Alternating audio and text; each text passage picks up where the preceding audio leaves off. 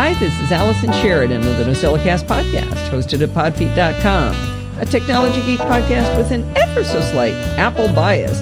Today is Saturday, June 1st, 2019, and this is show number 734. Well, Steve and I are gearing up to go to AltConf in San Jose tomorrow, also known as the conference for people who couldn't get into Apple's Worldwide Developer Conference. We're super excited and hope to come back with tales of adventure and hopefully a few interviews with some developers.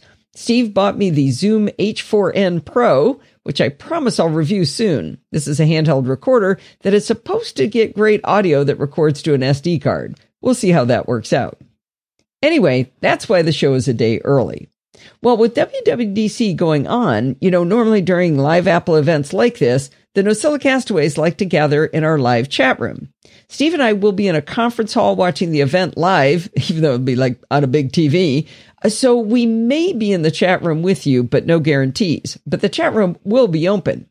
Now, Bart was promoted to hall monitor today, so we will have some adult supervision in there if Kevin gets out of hand again. If you haven't ever been into the chat room, head on over to podfeet.com/chat, and then you'll be walked through how to create a login to the Discord service, which is where we host the chat. You can chat right there in the browser, or you can install the Discord app on just about any platform to use the native experience. Have fun together in there, whether we join in or not. Now, you may have noticed lately that my contributions to the NosillaCast during the weeks that we have a Security Bits segment have been a little bit shorter than usual, and I completely blame Bart. You see, we record Security Bits and Programming by Stealth on the same weekend, which means my homework for class is due the same week as Security Bits. It all works out, though, because you get a nice meaty show because of Security Bits. Now, I'm not complaining about doing the homework. I have been having so much fun with my homework these last few weeks that I've done little else around the house, to be honest. Even Tesla has had her walk shortened because I'm obsessed with my coding progress. We've been writing a game, and I'm having so much fun with it. Anyway, that's a long way of saying that Chit Chat Across the Pond this week was a Programming by Stealth episode. Bart has been promising to teach us about promises for ages now, and he finally fulfills his promise by explaining Venables. Promises are a tool to get us out of callback hell. Those are not my words, that's what the internet calls it. Anyway, we experienced callback hell a while back, and promises are what is going to get us out of that. Now, I think he made us suffer through it so that we'd appreciate promises. In this installment, he shows us the beauty and elegance of the concept, but he leaves us wanting more. It's kind of the first half of learning about promises. Bart spent a lot of time trying to get the show notes and his narrative to take this rather abstract concept and make it concrete, and I think he did a grand job of it. I told him afterward that this was one of those episodes where I grinned from ear to ear throughout the lesson because I enjoyed it so much. You can find this episode under Programming by Stealth in your podcatcher of choice or under Chit Chat Across the Pond. And of course, you can listen right over at podfeet.com. When I was gainfully employed, I had to do a lot of big thinking stuff. I needed to get ideas down, organize them, and then figure out a compelling way to make my point. This was often to try to change policies in the company, influence technical decisions, justify the acquisition of new hardware and software tools, justify budget increases, or even justify why I thought my organization should be spared in a particular layoff season. I was really motivated to get my ideas conveyed and tailored to the specific audience. As is true in most companies, these ideas had to be presented in PowerPoint. Now, you've heard me complain about PowerPoint in the past, and you've probably also heard me say that I think Apple's Keynote is equally problematic. There's an underlying problem with these tools that I suspect affects many people. If I tried to gather my thoughts with PowerPoint open on the computer, I had a great deal of trouble capturing my ideas. I'd put down, say, a half dozen bullet points and then realize, oh man, I got a seventh idea, but it won't fit on the same chart. Well, now what do? Well, I'd start by shrinking the font. Then I'd try making some bullets into sub-bullets of bigger points. I'd start removing words from a sentence just so it would fit on one line. You know how you do in Twitter nowadays. Then I'd think maybe a different font would look better. Did I really need that logo on top? Maybe there's a better template I could use that would give me more space. After those first 6 bullet points, I was in a point of diminishing returns on getting new ideas out of my head. I had to find a better way. I settled on a process that I used for the rest of my career. I went down to the photocopier and I pulled out a big stack of paper that people had printed on only one side, and I dumped it on my desk. I grabbed the top piece and I started to scribble. Now, I could just draw a dash and an idea, another dash, another idea. When I ran out of room, I just grabbed the next piece of scratch paper and I kept writing. Or if I wanted to keep the ideas together, I could write really, really small, just to add one more idea, or even write vertically in the margins. I didn't even bother to spell things correctly. I didn't make full sentences, nor did I wordsmith to make bullet-appropriate points. When I decided something was stupid, I just drew a line through it. After a lot of thoughts were out on paper, I'd start drawing arrows to rearrange things, maybe add some numbers with circles around them to suggest the right order. It was anarchy, and I didn't care because I was actually getting my job done. I was thinking. Now, eventually, I had to cram my thoughts into PowerPoint, but that was always the very last step of my process. Now, what does all this have to do with today, other than hoping you'll try my idea if you do have to use a presentation application like PowerPoint or Keynote? Well, I've got a new process, and I'm loving it. As you know, I don't have a day job anymore. It's all podcasting now for me. One of the great joys of my retirement life is our podcast, Programming by Stealth with Bart Busschots. As you've heard me mention often, if you've been listening for a long time, he's teaching us to program through an audio podcast. The best part of the class is doing the homework. Seriously, I love it. I love it so much, I'm not getting anything else done. As I become more proficient at it, it's becoming like an addictive drug. I mentioned earlier this week we're working on a little game we've all written independently. The game is quite simple. A random number is generated, and the user has to guess the number. My game does work, but Bart gave us a new challenge. In response to his challenge, I'm making a graphical way to help the player visualize where they should guess next. It's not exactly what Bart said to do, but he doesn't seem to mind when we color outside the lines as long as we're practicing the things that we're learning. In Programming by Stealth this week, I told him what I was working on, and he was delighted. He loved it. He said, yeah, you're definitely going outside the lines, but you're using the stuff we're teaching, so this is great. Now, while PowerPoint and Keynote have nothing to do with this subject, I am using an application to capture my thinking. I'm writing in a code editor called Visual Studio Code on my Mac. Believe it or not, it's from Microsoft. But guess what happens when you write in a code editor? You have to get the syntax exactly right. You can't be sloppy, you can't be careless, and you can't get your ideas out freely. It's just like being back in PowerPoint.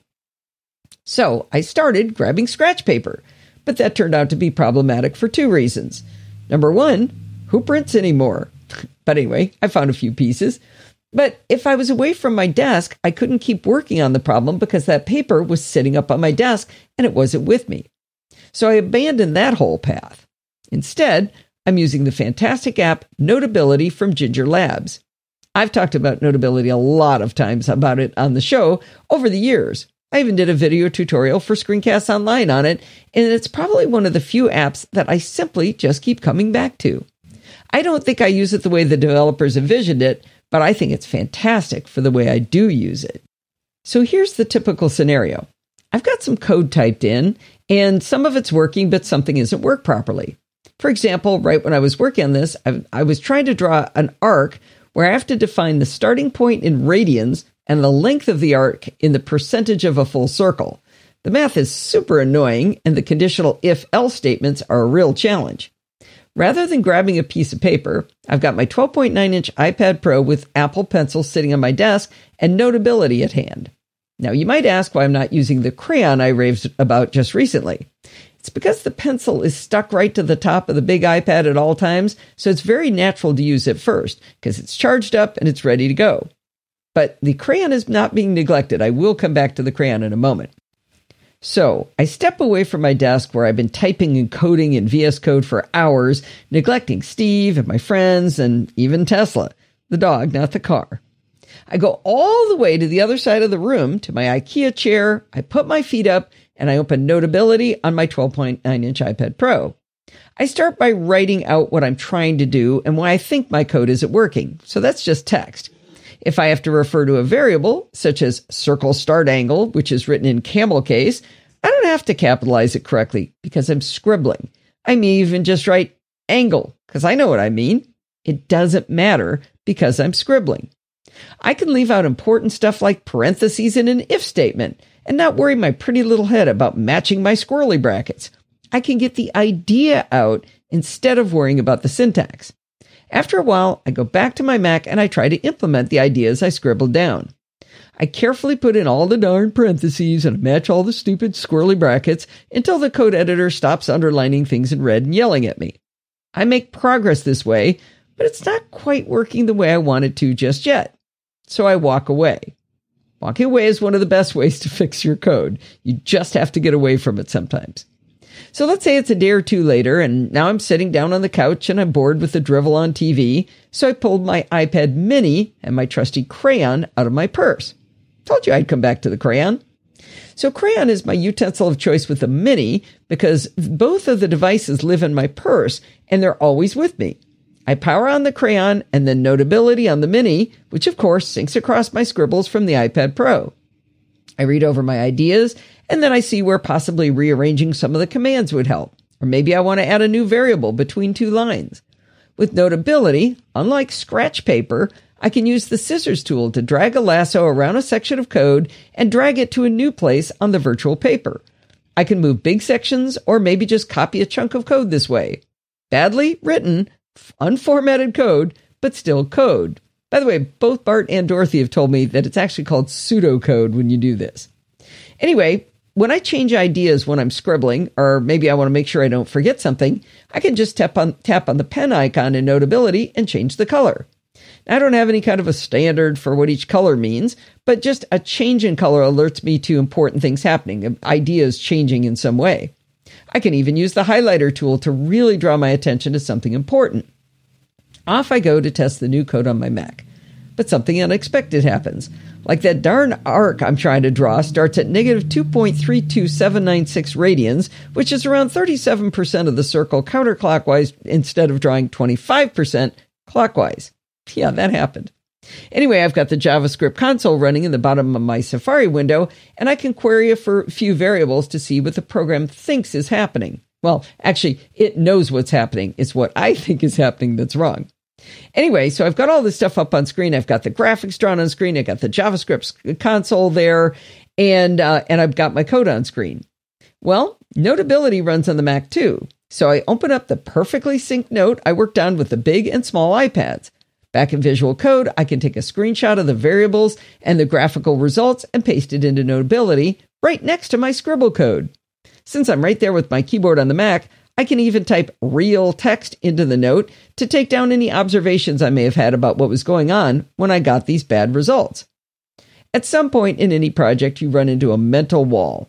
In the old days at work, when my friend Nancy and I would work on an Excel file together and we'd get stuck, we would always turn to formatting. For some reason, we'd think that if that row across the top was bold and a bigger font, we would know what was wrong with the equation below it. With Notability, you can do some formatting when your brain gets stuck. When I couldn't figure out that darn radian angle start thingy, I decided that plain white paper just wouldn't do. And I changed it to green graph paper on Notability. Green graph paper is soothing to me as that's what we always used for paper pads in engineering. I found them on Amazon, by the way, so you can see for yourself. You'd even click the link. It's an affiliate link. Anyway, looking at that green graph paper now on Notability, it feels like coming home to me. Now, I feel I've got a really great way of thinking using Notability with pencil on my 12.9-inch iPad Pro, Notability with crayon on my iPad mini, and Notability on my Mac with a keyboard and screenshots. I still don't have my coding project working properly, but I sure am having fun getting it done. The bottom line is that when you're really trying to think, don't use a computer. Write by hand and scribble away. I guarantee you'll find you think better this way. You don't have to use Notability, but just please don't use a keyboard. I've been using the Amazon affiliate links to help fund the show for a very long time. It's easy for you to support what we do here by simply using the links for things I talk about in the show. You know, like that graph paper I talked about just now. You probably want that. You should use that link. Anyway, a small percentage of what you spend may come right back to help me out. For a long time, if you are from another country, I may have had a specific URL for you to use to give me credit if you bought on Amazon, but it was pretty hard for you to use. Now, for at least Canada, the UK, and Germany, if you click on any of the Amazon links I put in the show notes, they won't take you to the US store now. They'll take you to your own store, and I still get credit. It's frictionless for you now, so I hope you'll give it a try. Now, I do have it on my radar to add more countries now that this is working so swimmingly. If you'd like me to put your country near the top of the list of ones to add, please be sure to let me know.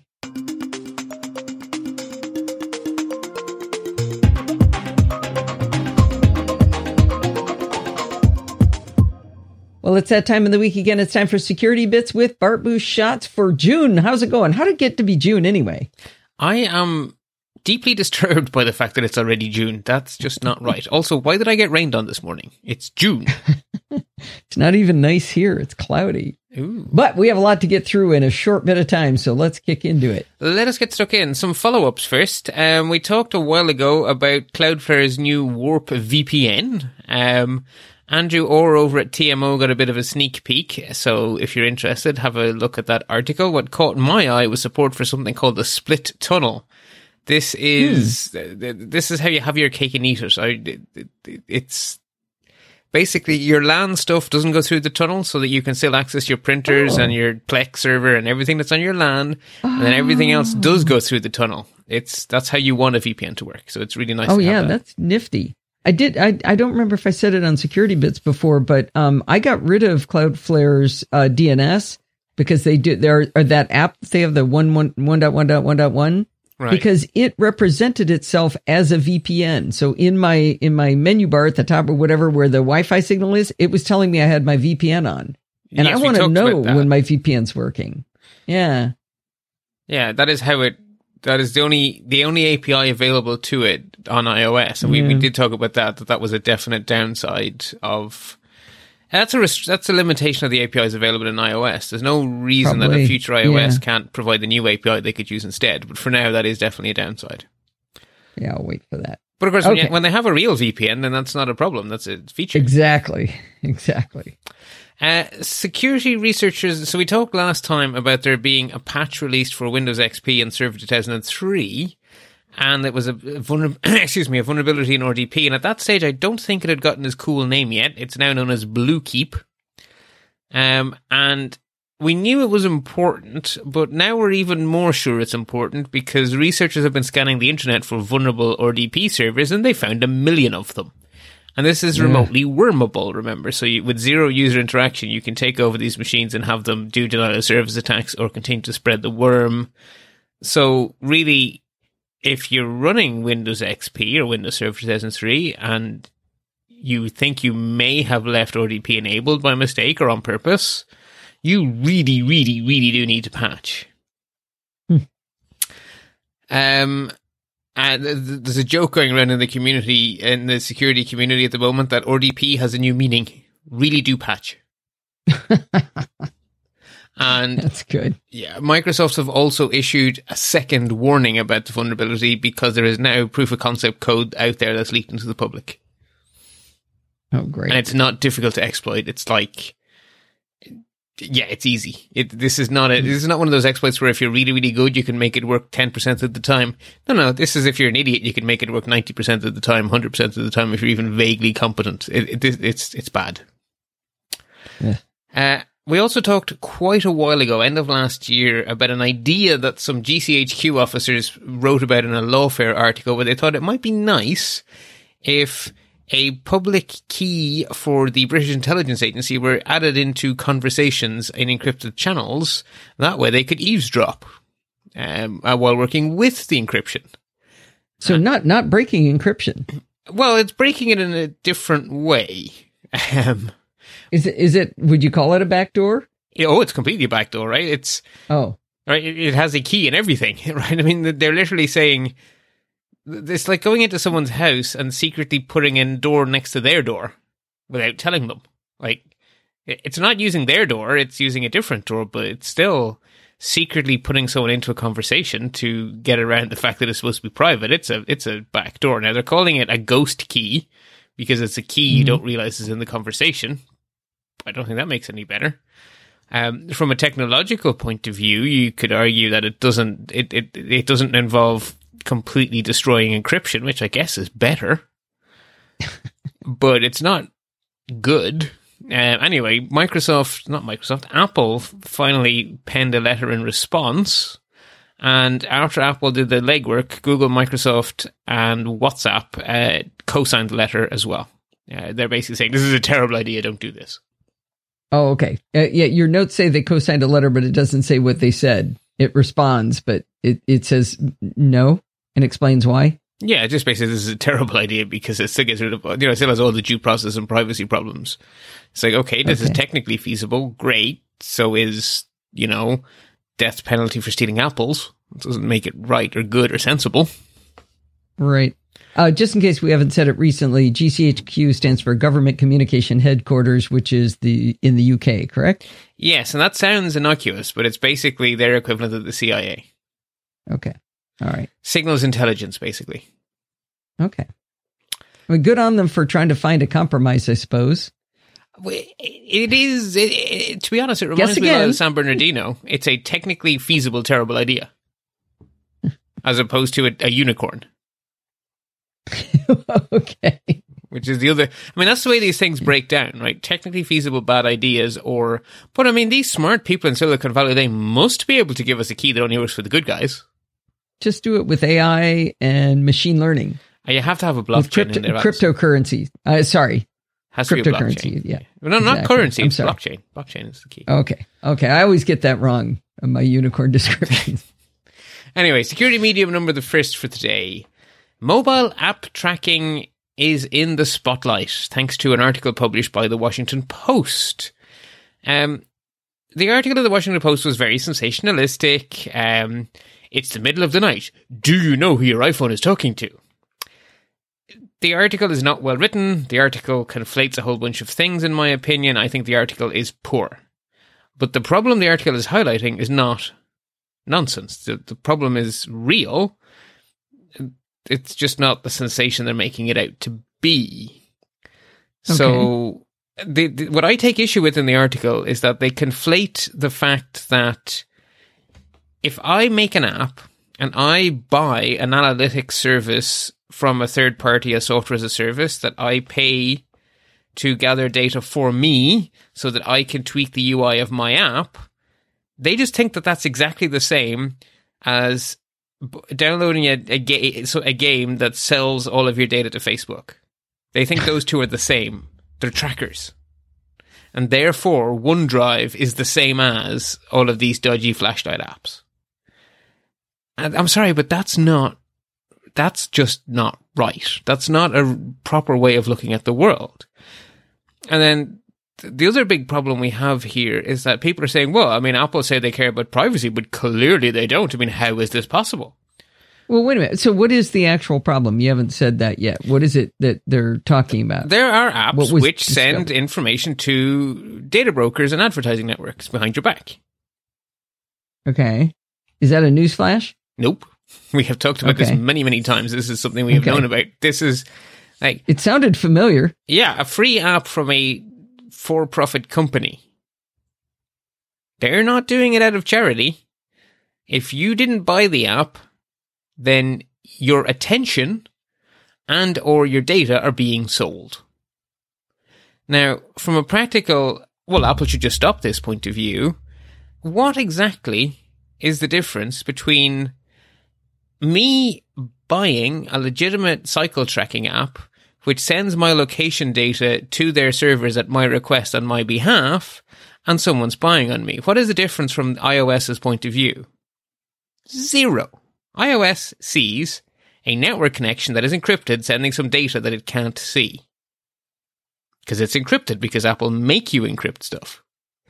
So to say that Apple could just turn this off is absolute nonsense. It's not understanding the fact that actually Apple would like you to use TLS and SSL, and besides that, all of our apps are front ends into the cloud these days.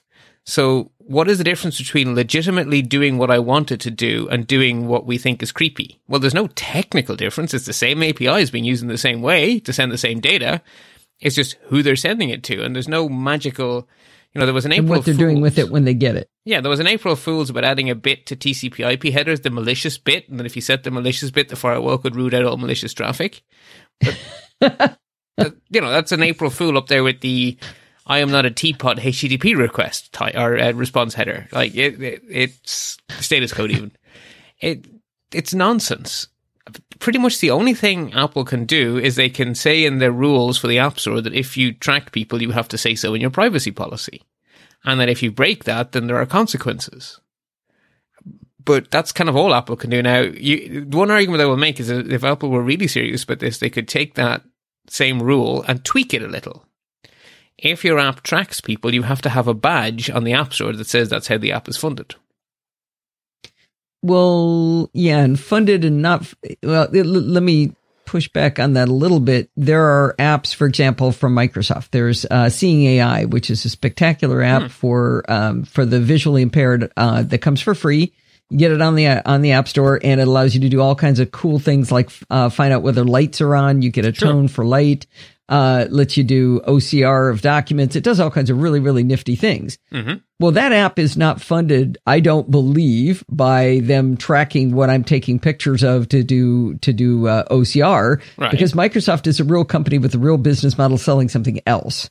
Okay, that's fine. That's not who I'm saying should have a badge. What I'm saying is Apple should update their privacy, the rules, or Apple could update the rules so that not only do you have to say you are tracking people in your privacy policy no one reads? If you're tracking people, then you also have to have this badge in the App Store that says so that the privacy policy already says it, but no one ever sees it. So it could be like a little yes/no checkbox when you're submitting your app to the App Store, and you have to tick the box. But you'd really have to get into the subtleties of what does it mean to be tracking. So your cycling app that sends you lets you see on a map where you've been. Is that a tracking app? No, because they're not selling your data, right? Apple already say that in your privacy policy you have to. That's why I'm trying to distinguish what you said and what you meant. I know what you meant was if they're then selling that data, that's what you want the badge for. Not just that they're tracking you. What are they doing with the tracking data when they get it is what you want a badge for. Or they could put a badge out there. They could, in theory, because right now they already say that you have to state in your privacy policy that you do this. Well, it's one step from you have to state in your privacy policy to you have to tick this box so that we can put a badge in your app. I mean, it would be nice if they did that, but I don't think there's any. I don't think we can say that. It's a scandal they don't. But it would be an interesting way they could take this another step forward. There's certainly nothing here that is any different. That's any different to what's happening anywhere else you're buying apps, whether they be Windows apps, Mac apps, Android apps, web apps. Yeah, this isn't about Apple, but it is an interesting problem because, like you say, there are legitimate reasons to track you for the purposes of the app you're actually trying to use. Yeah, I mean, it's not suspicious that an app is communicating with the cloud. That's how apps work these days. Yeah. So there's no technical fix. The other thing I'm seeing, which is horrifically bad advice, I'm advising people not to follow. So Apple have this thing called background refresh that allows apps to communicate with the network in the background, but not all the time. So basically the iPhone bunches, or iOS, it works on all iOS devices, it bunches all of the network connectivity together into little windows, and it basically says, any app who wants to talk to the network, you can go now. And then it shuts them all up until the next window comes along. So it saves a massive amount of batteries because the radios get to be completely shut off. So that's called background app refresh. It's an extremely clever feature. And that's how that is the mechanism by which this tracking is being done. It's also the mechanism by which your weather app knows what weather it is. It's also the mechanism by which your email app knows what email you have. It's also the mechanism by which everything on your phone works. But the advice on these websites, because background refresh is being used by these tracking apps, is to turn it off. It's like, oh, I see, we should have a worse user experience in our legitimate apps and worse battery life to not protect us because the tracking will just happen all the time instead of in when you batches. Do bring it, or when you bring it up to the front. Or when you bring it up to the front, it's like, how does this doesn't stop help? It only causes problems, right? Yeah. Okay, good. How does making my iPhone worse help me in any way? Don't install the apps that track you is the only thing you can do. And to some extent, that's my approach. I don't install free apps from commercial companies. I would much rather buy an app. I like to buy apps in the App Store because I understand that it takes time, effort, and money to make a good app. and I want developers to be able to make a living, so they continue to put in time, effort, and money to make good apps. And B, I like the simplicity of a relationship where I'm the customer, they're selling me something, I give them my money, and it's clean, it's easy, it's straightforward. So I like to buy my things in the App Store, and that means I'm much less likely to run into this kind of stuff because I'm not buying these freeloading apps. Sorry, I'm not taking these I'm not downloading these freeloading apps. I like freeloading. That's a great sentence or phrase in this context. Now, you don't mean that you wouldn't download, for example, Seeing AI from Microsoft just because it's free. Right. No, because Microsoft are a company who have earned my trust. I mean, it comes down to... But you said you wouldn't download a free app from a commercial company. That's why I was trying to distinguish what you meant. I feel like I'm on trial here. Did you take the bar recently? No. I'm trying to get you to clarify what you meant because I knew you didn't mean that.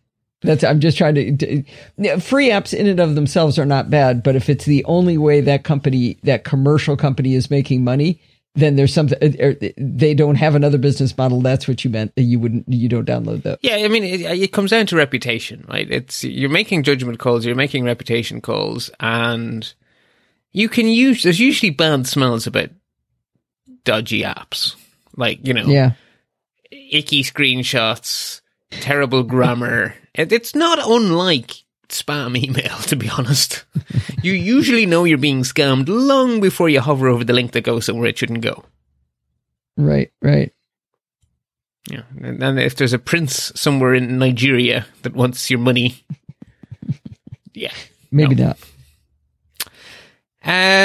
I think that sort of covers that one, unless you have anything else to add. Oh, so you linked to the Washington Post article, but you also linked to a Daring Fireball article, but the title sounds like it would be the opposite of what you're saying. The title is iOS apps grossly abusing background app refresh for tracking purposes. Well, they are abusing it for tracking people, but websites are abusing HTTP for tracking people too.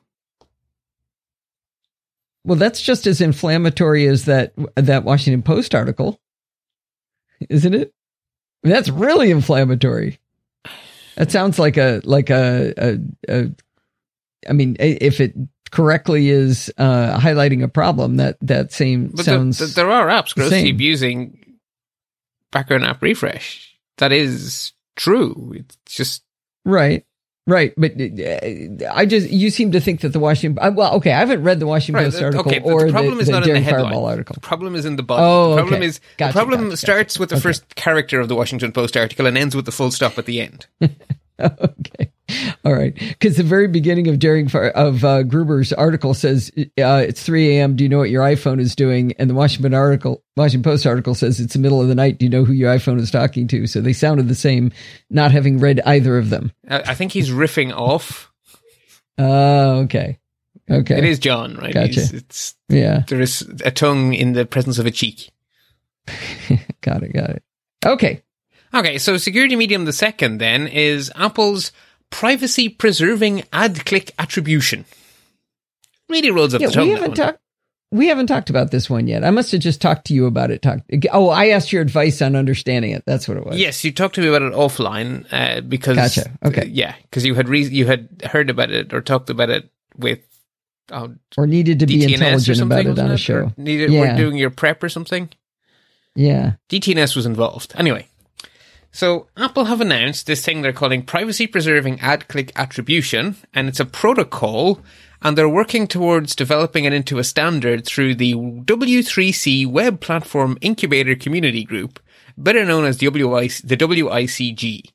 These are basically people what make the internet go who get together to agree on standards. So the fact that Apple are trying to make this into a standard is a very sensible thing for them to want to do. So what is the aim of this thing, this protocol? It's to give you a privacy-respecting mechanism for tracking online ad effectiveness. So in the last year and a half or so, Apple have put a lot of effort into having their browser stop ad networks from tracking users across the internet because it's grossly privacy invading. But the thing is, it's also making it extremely difficult, if not impossible, for the advertising industry to understand which ads work and which ads don't. And that affects people trying to sell ads because they don't know what to charge for them. And it affects people trying to buy ads because they don't know what to pay for them. And it makes it very difficult to have a market if you don't know whether or not a thing works that you're trying to pay for. And the ad industry really has been suffering by the fact that iOS now has a privacy-respecting browser by default. And that is putting the free web under some pressure because it's funded by ads. Right. So what Apple's aim with this protocol is to have our cake and eat it. What the advertisers say they need to know, if they're being entirely honest with us, which I'm not entirely sure they're being completely honest, but they have a point in this regard anyway, so let's assume they're being honest. What they need to know is how many people who click on an ad actually go through and make the purchase. So if that seems reasonable. Yeah, it's called the conversion rate. Right. I paid for this ad. Am I getting my money's worth? Yeah, exactly. And the other way to look at it is we sold this ad. Did we give these people did we really do ourselves a terrible disservice and charge far too little money for it? Okay. So it's also valid as well.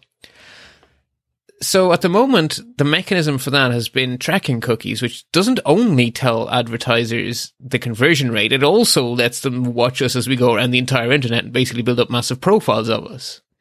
So what Apple has proposed is a protocol which disconnects those two things. It provides an entirely separate mechanism for telling both the seller and the consumer, so the seller and the purchaser of the ad, what the conversion rate is, but not who did the converting. So 500 people clicked on your ad, of them 25 made a purchase. You don't know who those 25 were, where else they surfed on the internet, what other ads they clicked on, what their Facebook profile is, what their Twitter profile is. You don't know any of the freaky stuff, but you do know that your ad gave you a 25 out of 500 conversion rate. Now, would they know where they came from when they clicked the ad? Like they'd know that it was on podfeed.com, not on bartb.ie? Yes. I mean, that's what defines an ad, right? Okay. Is, where is the ad and where did they go? So, okay. Yes. So basically both parties of the ad would know which ad they were talking about. So instead of just throwing out the baby with the bathwater, they can give you your cake and eat it too, essentially, is the idea? That is the idea. So this means that, Apple is facilitating an internet where we can continue to have effective advertising funding a free internet, and we can have privacy. So is this specific to Safari? Okay, so right now, the protocol is not specific to any browser, right? So they have developed this protocol. They're in the process of trying to get it standardized. So they're not keeping it secret in any way. It's just that the only browser that has actually implemented it so far is a beta version of Safari. Oh, okay.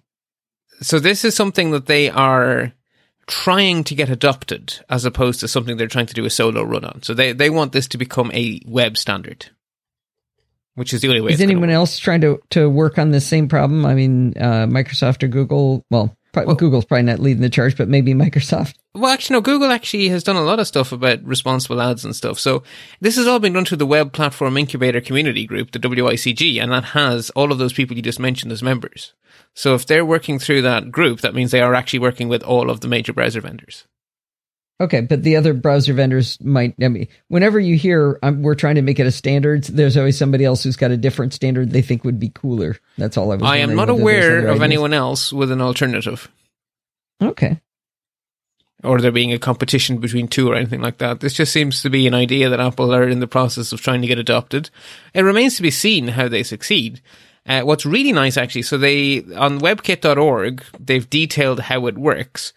It's really well written. It is entirely human being friendly. Really?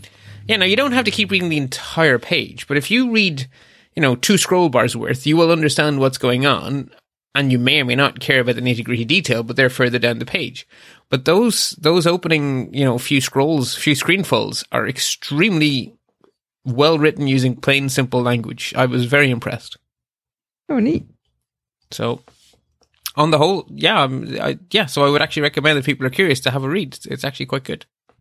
So the reason I called Bart about this originally was when I read the article that described that Apple was proposing this privacy-preserving ad-click attribution proposal, it sounded just like what they already do, which is blocking ads or from tracking you. And that's when you explained to me that, well, no, actually, that's what they do now, and the advertisers can't get the money they need, and for the free internet to work, that needs to be there. Yep. So this is basically, and you could look at it as a way to stop Apple's protection of people's privacy from ending the ad industry, which is probably good. Yeah. Now, I have been diligently avoiding talking about the whole Huawei spat on this segment of the show because, frankly, I don't think it has not until now affected our listeners. And this isn't a politics show. Yeah, is there a way of talking about it without politics? Unfortunately, we now have to talk about it from the point of view of security, but I don't care about the politics.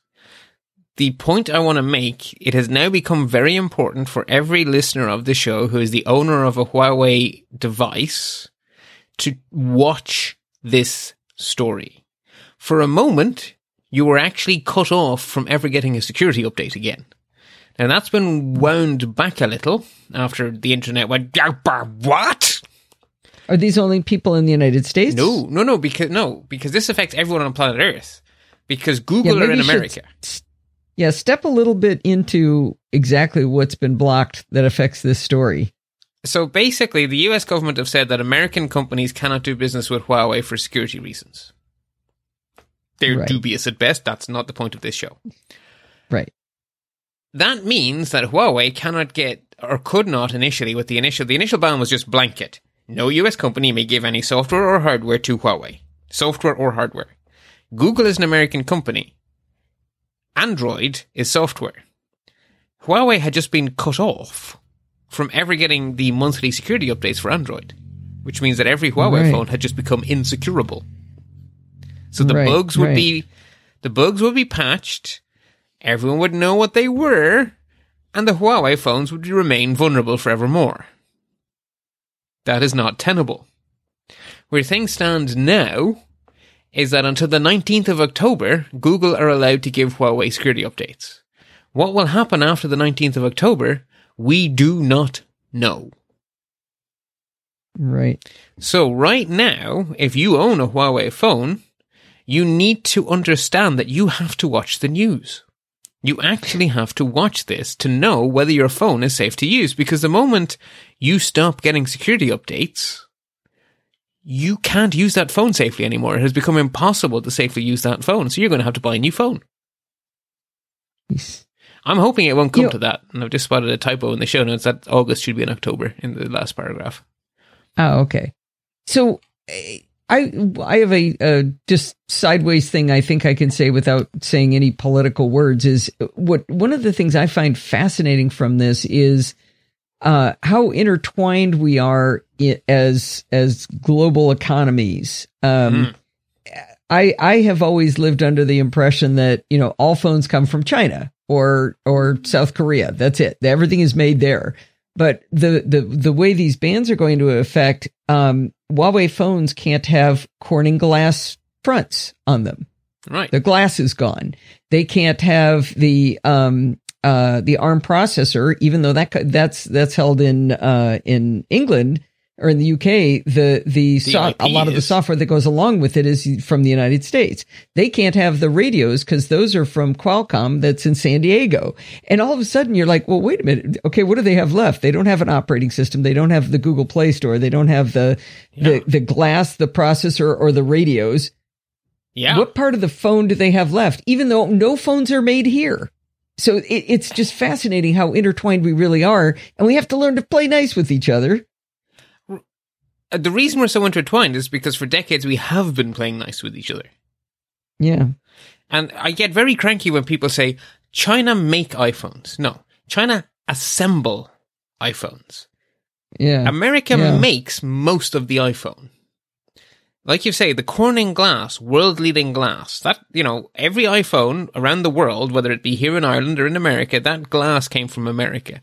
The CPUs powering that iPhone were made in America. If you think about it, the three most expensive... the CPUs are?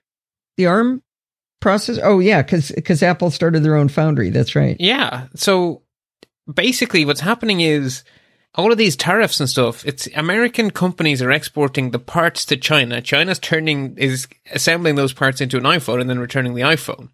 But if the tariffs start hitting you both ways, you're destroying this global value chain.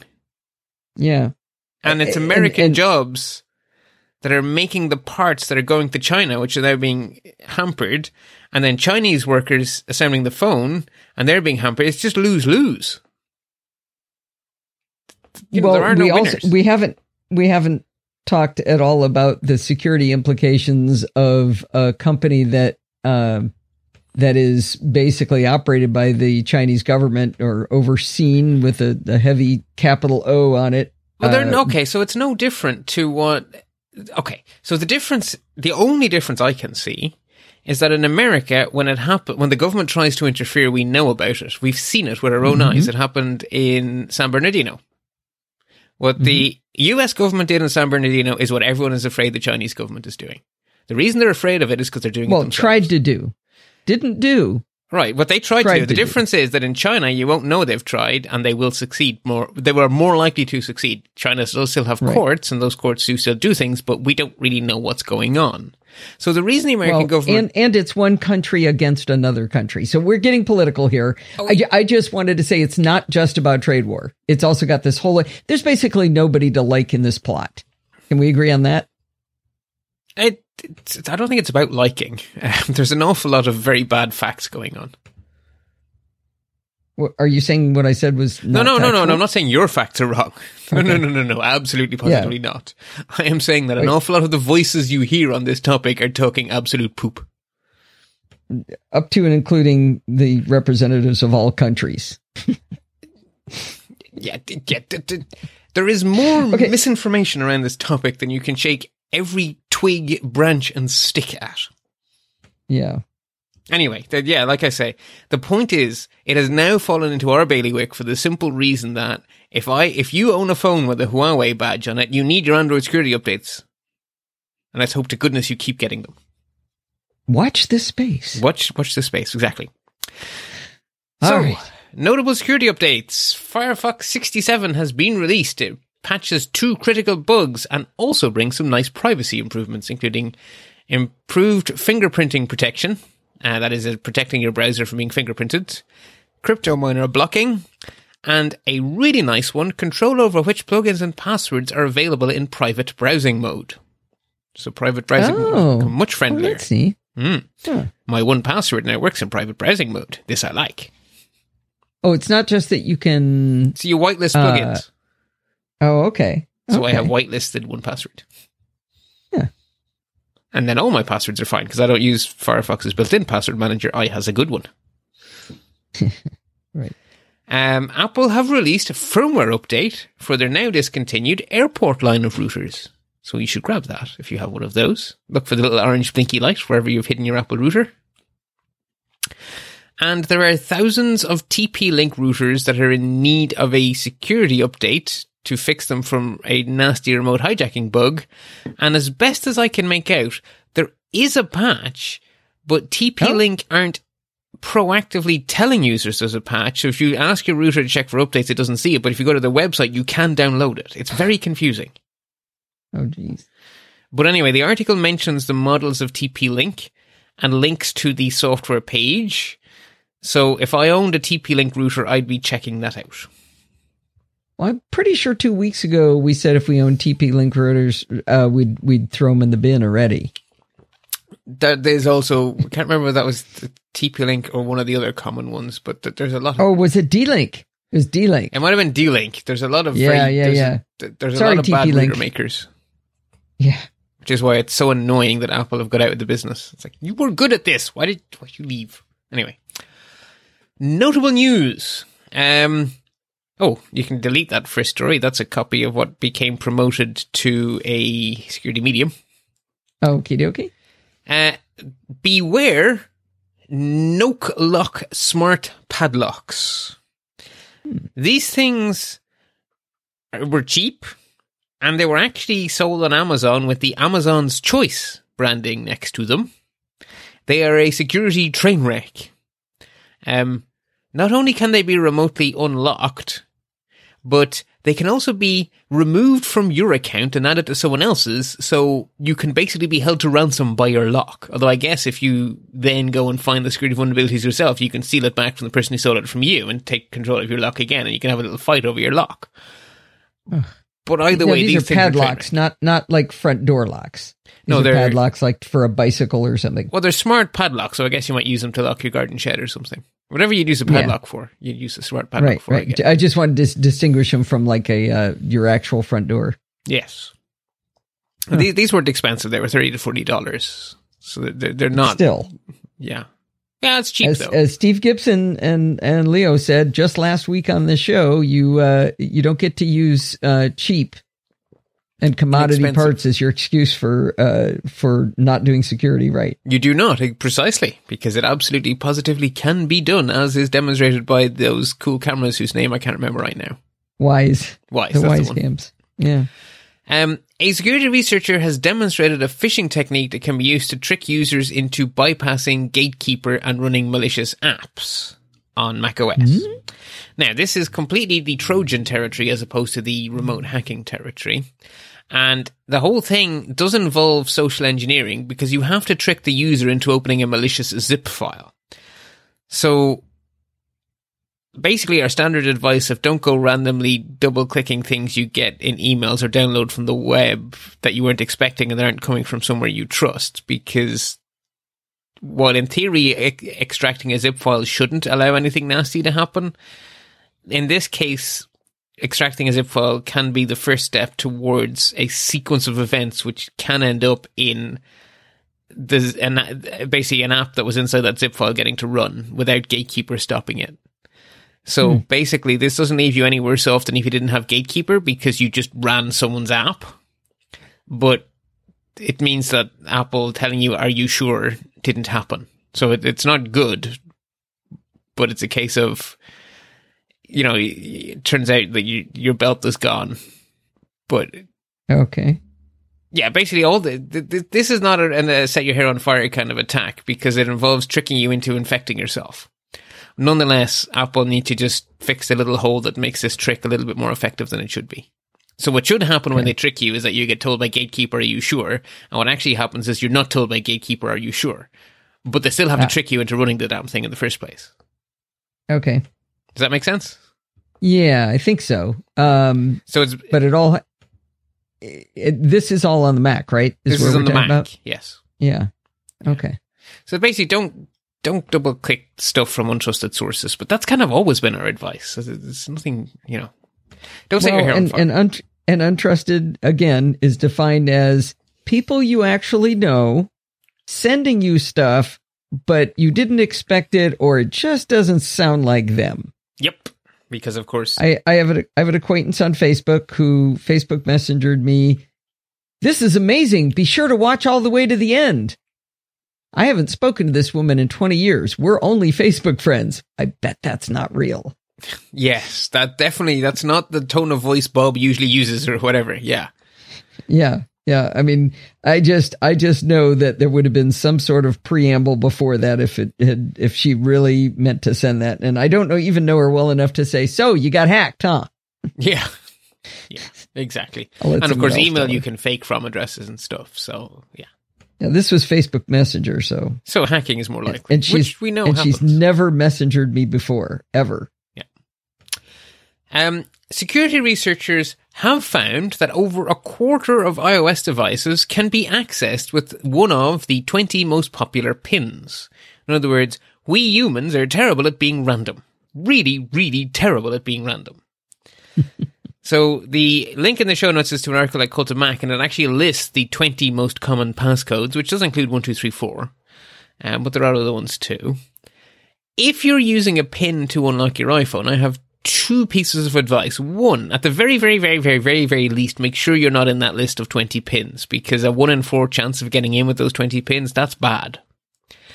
Secondly, if you're one of the people who can use Touch ID or Face ID, maybe it's time to switch to an actual passcode, so an actual password, alphanumeric passcode, because you don't have to enter it very often if you have either Touch ID or Face ID enabled. So it ceases to be the impediment it would have been 3 or 4 years ago.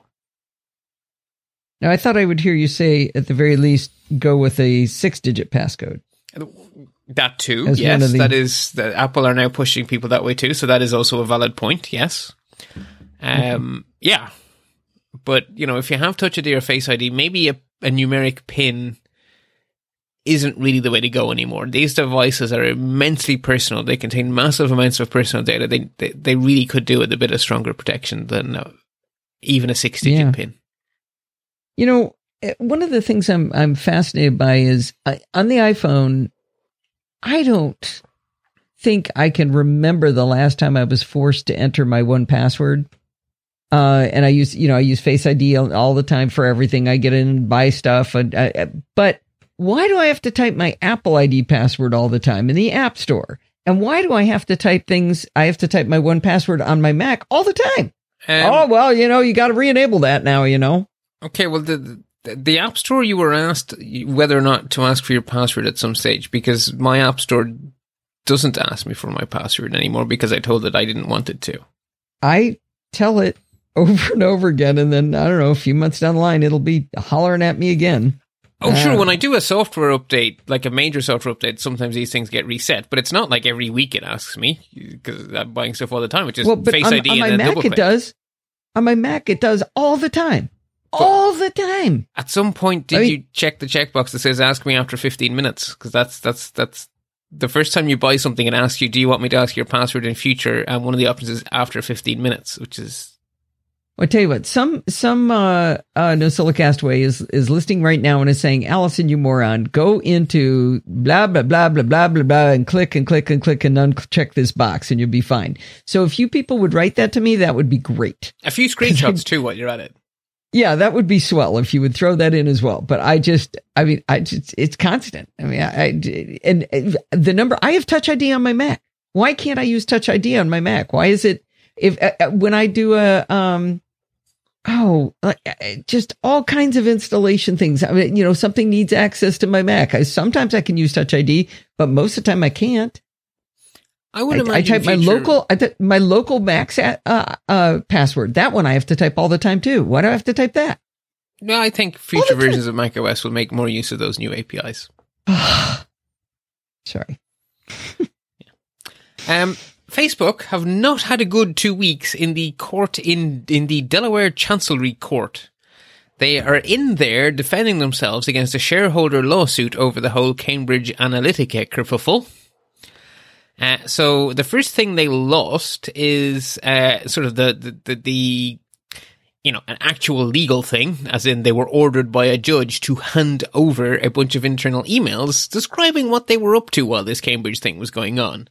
I imagine when those come out, it's going to paint some people, like, say, Mr. Zuckerberg and Madame Sandberg, in a negative light, is my guess. We shall see. What also happened that actually made me pretty much actually spit out my coffee. Not quite, but I came darn close to needing a new keyboard. In a good way or a bad way? Well, I don't think they meant to be this honest. Okay. Oren Cinder is a lawyer for Facebook who is defending them in this court case. And he actually made the argument in court, and I am now quoting his actual words, or these, basically... Okay, so you can see which bits are quotes in the show notes, but yes. His argument is that Facebook can't be guilty of invasion of privacy because its users, quote, have no expectation of privacy, end quote. So, quote, there is no invasion of privacy at all because there is no privacy, end quote. Oh, jeez. Yeah, true. Oh, wow. I don't think you meant to say that out loud. We know you think that. Yeah, it's like, wow. That's some interesting honesty. What if they prove that to be true, though? The judge pushed back a little. Yeah. It's like, that doesn't gel with your company's other statements. Yeah. The company appears to imply it does preserve privacy. So that was like, okay, I can't really believe you made that argument in a court of law in front of a judge with, he's an intelligent person. He's a judge. Anyway. The Intercept is reporting that Facebook offers cell phone carriers around the world extra data pulled from users' cell phones by Facebook's mobile phone apps, i.e. Facebook, WhatsApp, and Instagram. So in other words, if you are a Vodafone or a T-Mobile or a Verizon or whatever, you can pay Facebook a little bit of extra money, and Facebook will tie together what users are doing in Facebook, WhatsApp, and Instagram with their activities on the cellular network so that those companies can connect together the profile they have of you based on what you do as their customer and what you do on all of Facebook's properties, which is rather valuable. Oh my gosh. So I assume they're not offering it to the cell carriers for free. Oh, no. Offering as in this is a product. And they don't offer this product to the general public. They only offer it to select companies, which happens to include the cell carriers. So we often hear that some partners get more data than others. We've heard that many, many times. Well, here's the Intercept's reporting has basically dug up the paperwork, the paper trail that shows that an example of these kind of secret uber cool deals that you will not find if you go to Facebook's page to try to buy their publicly available ad services. They have dug up the paper trail for this particular service they're selling to cell phone carriers. It's just ick. Geez. Now, in a good news, bad news kind of story. So, bad news. Turns out Google made a colossal boo-boo in the firmware of their new Titan Bluetooth keys. So these are two-factor auth keys using the whole new FIDO2 thing that we're going to talk about soon.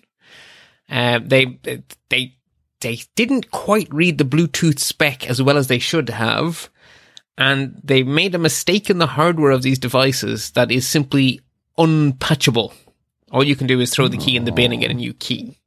So that's the bad news. The good news is they found the problem and they're giving everyone a new key for free. Mistakes happen. Oh, that's good. Yeah, mistakes happen. You judge a company by how they respond. They responded well. This is early days for this FIDO2 technology, so not entirely unexpected. It's good to see them respond correctly and promptly. So, some people I'm sure are having a whole bunch of schadenfreude about this. I just think, no, okay, that's good. It's important to know that if you have a Titan Bluetooth key, you're entitled to a free replacement. You should make sure you get that. Yeah. The next then is that Google have updated their App Store policies on Google Play for apps targeted at kids. The bottom line is they're really tightening down on what's considered acceptable in an app that's either explicitly targeted at kids or also an app that's not officially a kids app, but that is nonetheless appealing to kids. You're not allowed to put an app in the App Store that you don't tick the kids box and therefore bypass the extra strict kids rules, but that when you look at it is clearly marketed at kids. Just like you can't market alcohol at kids, you can't market stuff at kids in the Play Store unless you make it a kids app. And if you make it a kids app, there's way tighter rules, and that seems entirely appropriate. So basically, this is all really sensible housekeeping by Google, and they just should be applauded for continuing to do sensible things with their Play Store. So you're saying sort of like when you say things that aren't necessarily for kids but are attractive to kids, like candy-flavored cigarettes? Exactly those kind of things. Yeah, obviously the digital equivalent, but yes. Right. Yeah. And some of that digital stuff is about as addictive, actually. Yeah, really. The last one here is a very interesting story. So I have long argued that it is a fallacy to give us this false choice between either we can have an internet powered by advertising or we can have privacy. We can't have both. And I've always said that's not true because there's actually two ways to sell ads. You can sell ads against the reader, i.e. profile people, track people, invade people's privacy, or you can sell ads against the context. If I am on a website for astronomers, that seems like a good place to sell me a telescope. You don't need to know who I am. You just know that your ad is appearing on Sky and Telescope. That is sufficient for an awful lot of advertising. So you might wonder, are there some scientific numbers to back up Bart's intuition? Well, the answer is yes, thanks to a new study that's just been released. So researchers tracked the difference in the basically in the conversion rate of a targeted ad campaign targeted against people and an ad campaign targeted against where it was displayed, so a regular ad campaign. And what they had found in this research is that ad companies charge 2.5 times as much for the behavioral ads than they do for the regular ads, but the conversion rate is only 4% higher. So value for money wise, it's actually worse. Wow. Why? Really? Yes. Now, this is a study. I don't understand. That's unintuitive, isn't it? It is unintuitive. Now, this is a study. So this is definitely very interesting, but no piece of science is concluded by a study. Other researchers now need to repeat this experiment, and more research needs to be done. But goodness me, is this a very interesting cat that's just been set among the pigeons here. So, this is not case closed, but a cat set amongst the pigeons. Is this another one of those idioms that I think is global that you've never heard before? Nope. No, never heard of it. Well, you can imagine, right?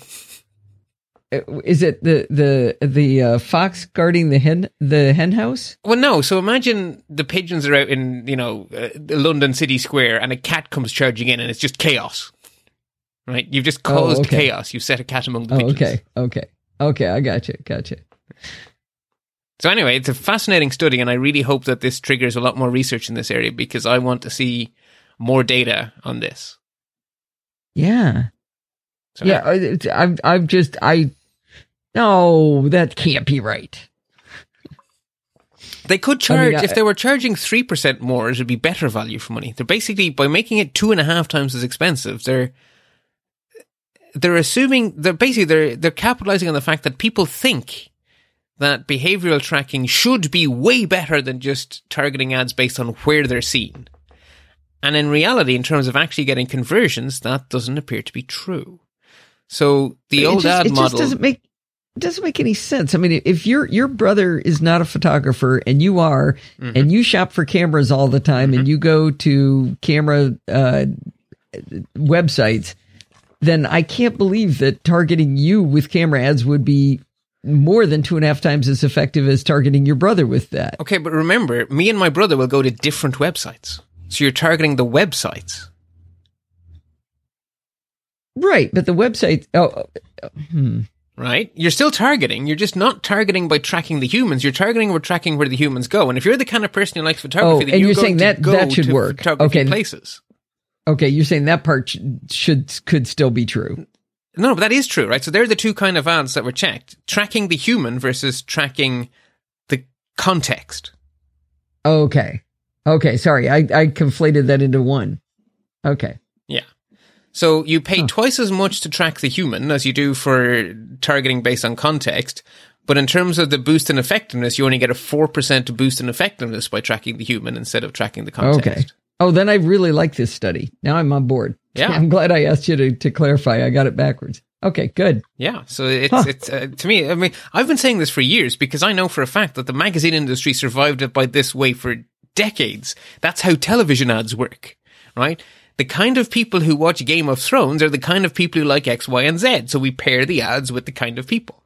So you're still targeting people, but you're targeting them by what they like instead of by where they've been on the internet. Yeah. So it's, you don't have to be creepy to do effective advertising. And with Apple's new protocol, we can know how effective we are and we can know we're getting value for money. So it's all good. Anyway, suggested reading. There is a lot in here. Again, it's suggested reading, so we're not going to dive into these in too much detail. PSA's tips and advice, though. I think we have said for a long time that a VPN is not a panacea. Just because something is a VPN doesn't mean it makes you more secure. If you buy a VPN from a shady company that's for profit and charges you nothing, there's something going on. They're probably spying on you and selling all your data. And what they've actually done is they've turned themselves into your ISP and given themselves amazing position of power over you. And they've lured you in there for free. That's dodgy as all, heck. Well, the US... remember one little factoid, or I don't know, some people say I use that word wrong, but or incorrectly, but I had one of the guys from Encrypt.me on the show on Chit Chat, and I asked him, how come you're never listed on the top 10 VPN apps? And he said quite quickly, because we don't pay to be on those lists. Basically what he said was because we're not scammers. Yeah. And I was like, oh my gosh, those are, so I'm starting to doubt all top 10 lists and never trust that. I was looking for a pool alarm on, and I found top 10 pool alarms all over the place. Every single one of them started with, well, this isn't technically a pool alarm, but these things that tell you if your door opens are really good. Huh. Yeah. So I didn't look at anything else on those lists as a result. So be wary of that. But don't choose your VPN by a top 10 VPN list. That's for sure. Yeah, I would say, you're dead right. There is a lot of content that is actually an advertisement in disguise. Paid for content. Or native advertising is the euphemism for this shenanigans. Yeah. The other thing I would say is, while these top 10 lists are, suspicious as all bejesus, there are sites who dedicate themselves to doing this kind of stuff properly. So the Wirecutter would be an example of somewhere I would go to get a recommendation, because they don't give you 10, right? They break it down for you way more simply. This one's the best. This one's the best value for money, and this is the runner-up. Take your pick. It's so good. And if you go to Wirecutter and you find something that they recommend there, do not go over to podfeed.com and use my Amazon affiliate link. Use theirs. When I quote that I found something from them, you will not be directed to my affiliate link. I will make you go to theirs because they did the work to deserve that. So definitely buy directly from them when you do it. Yeah, they're good people. So yeah, I approve this message. Yeah, I agree. So anyway, the US Department of Homeland Security are also worrying that as well as being scammed, if you are, say, a government employee or something, you should be double, triple suspicious of free/unrealistically cheap VPNs, because they may not be private corporations trying to scam you.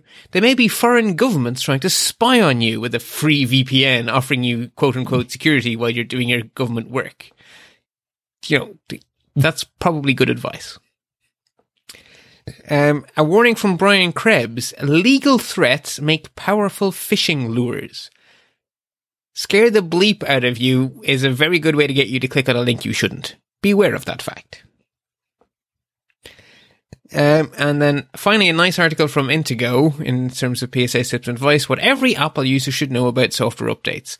I think our listeners know this, but this is the kind of link I would suggest our listeners keep in their back pocket to help family members or friends who are struggling a bit. It's just one of those nice links to be able to just give to people. Notable breaches and privacy violations. Notice 2 of these have fire extinguishers next to them, which is pleasing. Okay. It Those is are ones where we don't have to be on fire, right? Yes, exactly. So it is a true fact that there was a data breach on Stack Overflow. However, don't panic.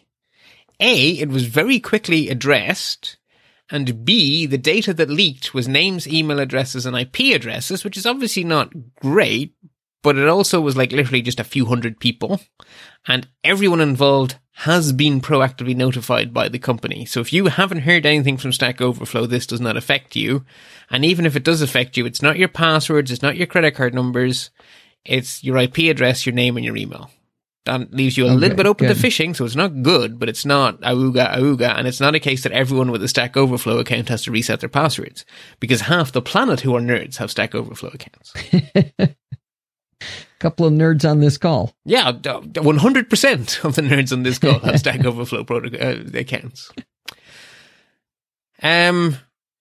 More than 20,000 Linksys routers have leaked historic records of every device that ever connected to them, according to Ars Technica. If you have a Linksys router, I would suggest you have a read, see what you make of it.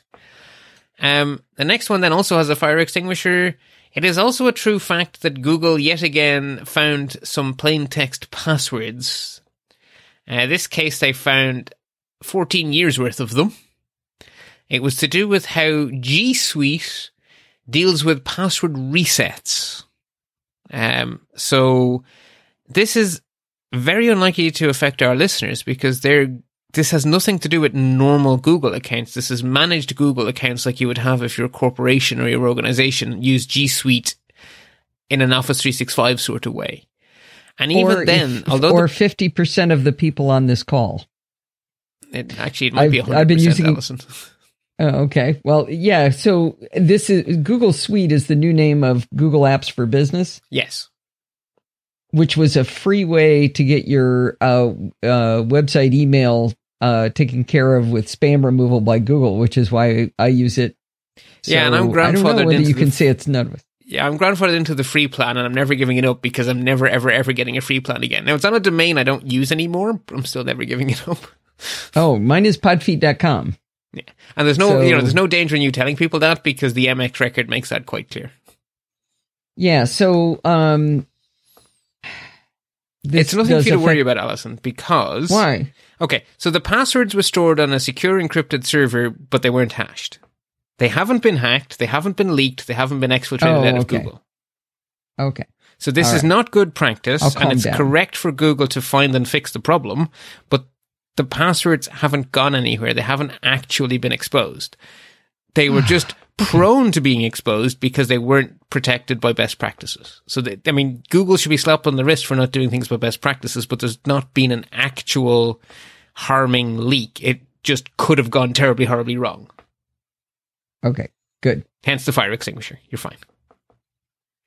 Sigh of relief. Yes. Flipboard have reset everyone's password after a data breach. Link in the show notes to, quote, what users should do now from Naked Security. If you're a Flipboard user, I would suggest you follow said link and follow said advice because the Naked Security people have earned my trust over the years. And then just to mention that Consumer Reports have found that Google uses Gmail to build a database of everything you've bought, and there doesn't seem to be a way to actually delete that database, which is a little bit disturbing. And there's a whole bunch more stuff in there and notable breaches and privacy violations. Suggested reading, so I suggest people read if they're interested. Into the news part of suggested reading. Just one I want to draw attention to here is just another real-world example of why SMS is the weakest form of two-factor authentication. And I will give the usual caveat. Weak 2FA is still miles better than no 2FA because a low barrier for bad guys to jump over is still a barrier for bad guys to jump over. But having said that, the reason that if you have an option for anything but SMS, you should take it is because a hacking gang stole cryptocurrency via SIM swaps that is worth millions of dollars. So basically they tricked a cell carrier into swapping SIM cards and then were able to use two-factor auth to get into people's Bitcoin wallets. Or sorry, it may not have been Bitcoin, cryptocurrency wallets. And in a related story that also crossed the wires, there's a first-hand tale of how someone's life was pretty badly ruined by SIM card hacking, SIM swapping like this. The title is The Most Expensive Lesson of My Life. Details of a SIM port hack. Basically, this guy lost many thousands of dollars by someone tricking his cell carrier into moving his cell phone number to another SIM card. And it talks you through it from his point of view. And it also ends with, and here's the things I could have done beforehand to make all of this so much harder for the bad guys to do. So it's an interesting first-hand look at what it feels like to have this done to you, how it appears to you. Hence suggested reading. The Irish Data Protection Commissioners have launched an investigation to see if Google's ad exchange violates the GDPR, which is interesting. And then what also crossed my radar is that the Wall Street Journal are reporting that the US Justice Department are preparing an antitrust investigation into Google, but we don't have official confirmation of that, so that's why that's still down here in suggested reading. Lots of other stuff going on. In terms of opinion and analysis then, there's a few good articles here I want to draw people's attention to. They're good as in they're well written and interesting, as opposed to positive. Google's image search has a massive celebrity sexism problem. The Wired article, and it kind of explains the inherent sexism. I'm shocked. Yeah. AI, if you give it bad data, will learn bad things. AI is no panacea at all. That's what this basically boils down to. Fascinating article from The Independent. Inside Apple's top secret testing facilities where iPhone defenses are forged in temperatures of minus 40 degrees. Now, this is testing both in terms of physical abuse and in terms of privacy protections and hacking resilience. It's sort of all mushed into the one, which is kind of interesting. But those iPhones are frozen, boiled, dropped. Those things are abused horrifically in this lab, both in a digital sense and in a physical sense. So it's an interesting peek behind the curtain. And then I have 2 podcast recommendations, 2 specific episodes. The first is episode 915 of Planet Money, How to Meddle in an Election. It is the fascinating story of how a political person in the US legally attempted to both affect an election and scientifically measure how successful the attempt was, to try and understand whether all of this stuff that's so important, is it actually effective? Is manipulating social media actually worth your effort, is the question being asked. And what they wanted was actual numbers. And the weird thing is the only way to measure how easy it is to mess with an election is to mess with an election, which is grey hat at best, but fascinating. Absolutely fascinating. And by pure accident, because the poor guy had no idea that the small district he had picked for his experiment would involve a certain Judge Roy Moore running for office. He didn't know who the candidates would be when he picked his district. And then that happened. So it ended up being one of the most consequential elections of the last cycle. So he accidentally strayed into a major celebrity election, which added a bit of extra spice to the whole thing. But anyway, fascinating trying to be quantitative and scientific about something so wishy-washy. And then The Real Story, which is a BBC World podcast, they did a 1-hour special on the new technology Cold War, which is basically if you actually want to get into the whole Huawei from a point of view of 5G and that, you know, what all these intelligence agencies are so worried about and what's going on with all that.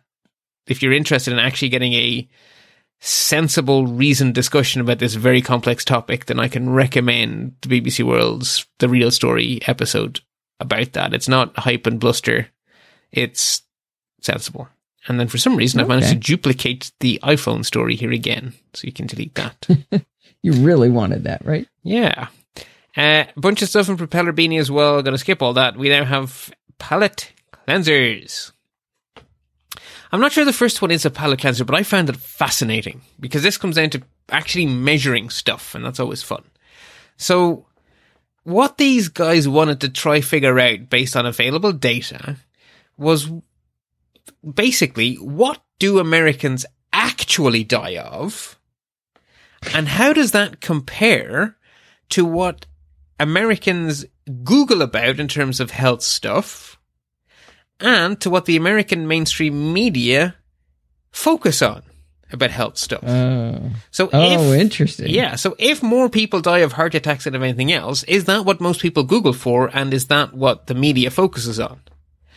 And the interesting answer is that in pretty much all cases, neither the human beings nor the media actually properly, completely reflect what actually is the biggest health problems of our time.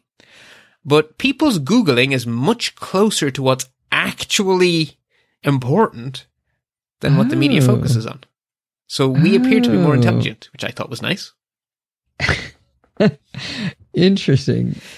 How close to the top was tripping over their own underwear? It strangely didn't make the top 10. Sorry, that's a little Easter egg to tell you to go listen to Bart's latest episode of Let's Talk Photography. Indeed, and thank you.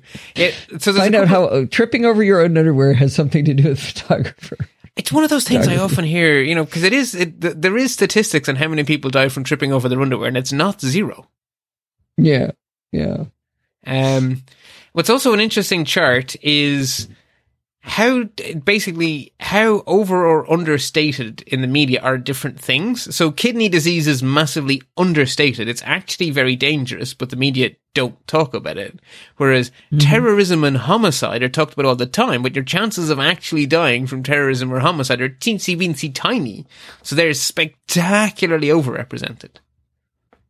Whereas stroke... Wow. Yeah, that's amazing. Yeah, terrorism is less than 0.01%.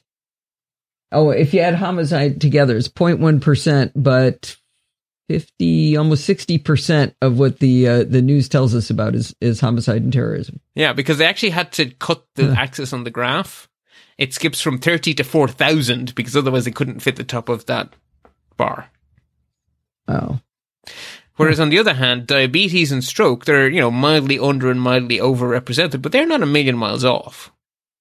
Mm-hmm. So anyway, I thought it was fascinating. And I like the fact that we're better at it than the media. I just took some sort of strange pleasure in that. I don't know why. And on the last one that is truly palate cleansing, it was tweeted out by NosillaCastaway Stephen Getz. A wonderful, we would call it a political cartoon, but that probably has negative connotations. So let's call it a satirical cartoon. Yes. There's a big international conference coming up on privacy, and they really wanted Facebook to send along Mark Zuckerberg and, not Michelle Sandberg. Sheryl Sandberg. That's it. But they've said, no, we'll send someone along from Facebook, but not Mark or Sheryl. So it's a picture of, you know, all these government guys behind their flags. You know, there's a Chinese flag, a Canadian flag. It looks like an Italian flag, a British flag, a German flag. And then there's a guy sitting there testifying with the Facebook logo. And he says, Mr. Zuckerberg could not attend for personal reasons and hope you will respect his privacy. Oh, satire is so sad. Satire is both. You have to laugh. You just have to. It's the only way to survive. As my mother used to always say, you have to laugh because we're too old to cry. Yeah, I like that. I'm learning a lot these days. You know, how big is a piece of coal? I'm learning a lot. Right. Anyway. All right, Bert. Well, great episode. A lot of great information. Really, really interesting. Yeah, 2 weeks worth of news, and my goodness, is my scroll bar small. Yep. All right. Well, we'll talk to you in another couple of weeks. Indeed. And until then, you do, of course, know that you should at all times stay patched so you stay secure. Well, that's going to wind us up for this week. Do not forget to send in your dumb questions, comments, and suggestions. You can do that by emailing me at allison@podfeet.com. If you want to follow me on Twitter, I'm at Podfeet. Remember, everything good starts with podfeet.com. Podfeet.com/Patreon if you want to become a patron of the Podfeet podcast. If you want to join our Facebook group, where do you think you go? Podfeet.com/Facebook. Don't like Facebook? Want to join Slack? Work fine with that. Go to podfeet.com/Slack. And if you want to go into the chat room during the live WWDC this week, go to podfeet.com/chat. And if you want to join in the fun of the live show, like Kiwi Spoon did after having been gone for quite a while, because we did it on a Saturday night, so it was Sunday for him over in New Zealand, and Jane, who was there briefly, but we didn't get to talk very long. I think it was her very first time. You can do that by going to podfeet.com/live on Sunday nights at 5 p.m. Pacific time and join the friendly and enthusiastic NosillaCastaways. Thanks for listening and stay subscribed.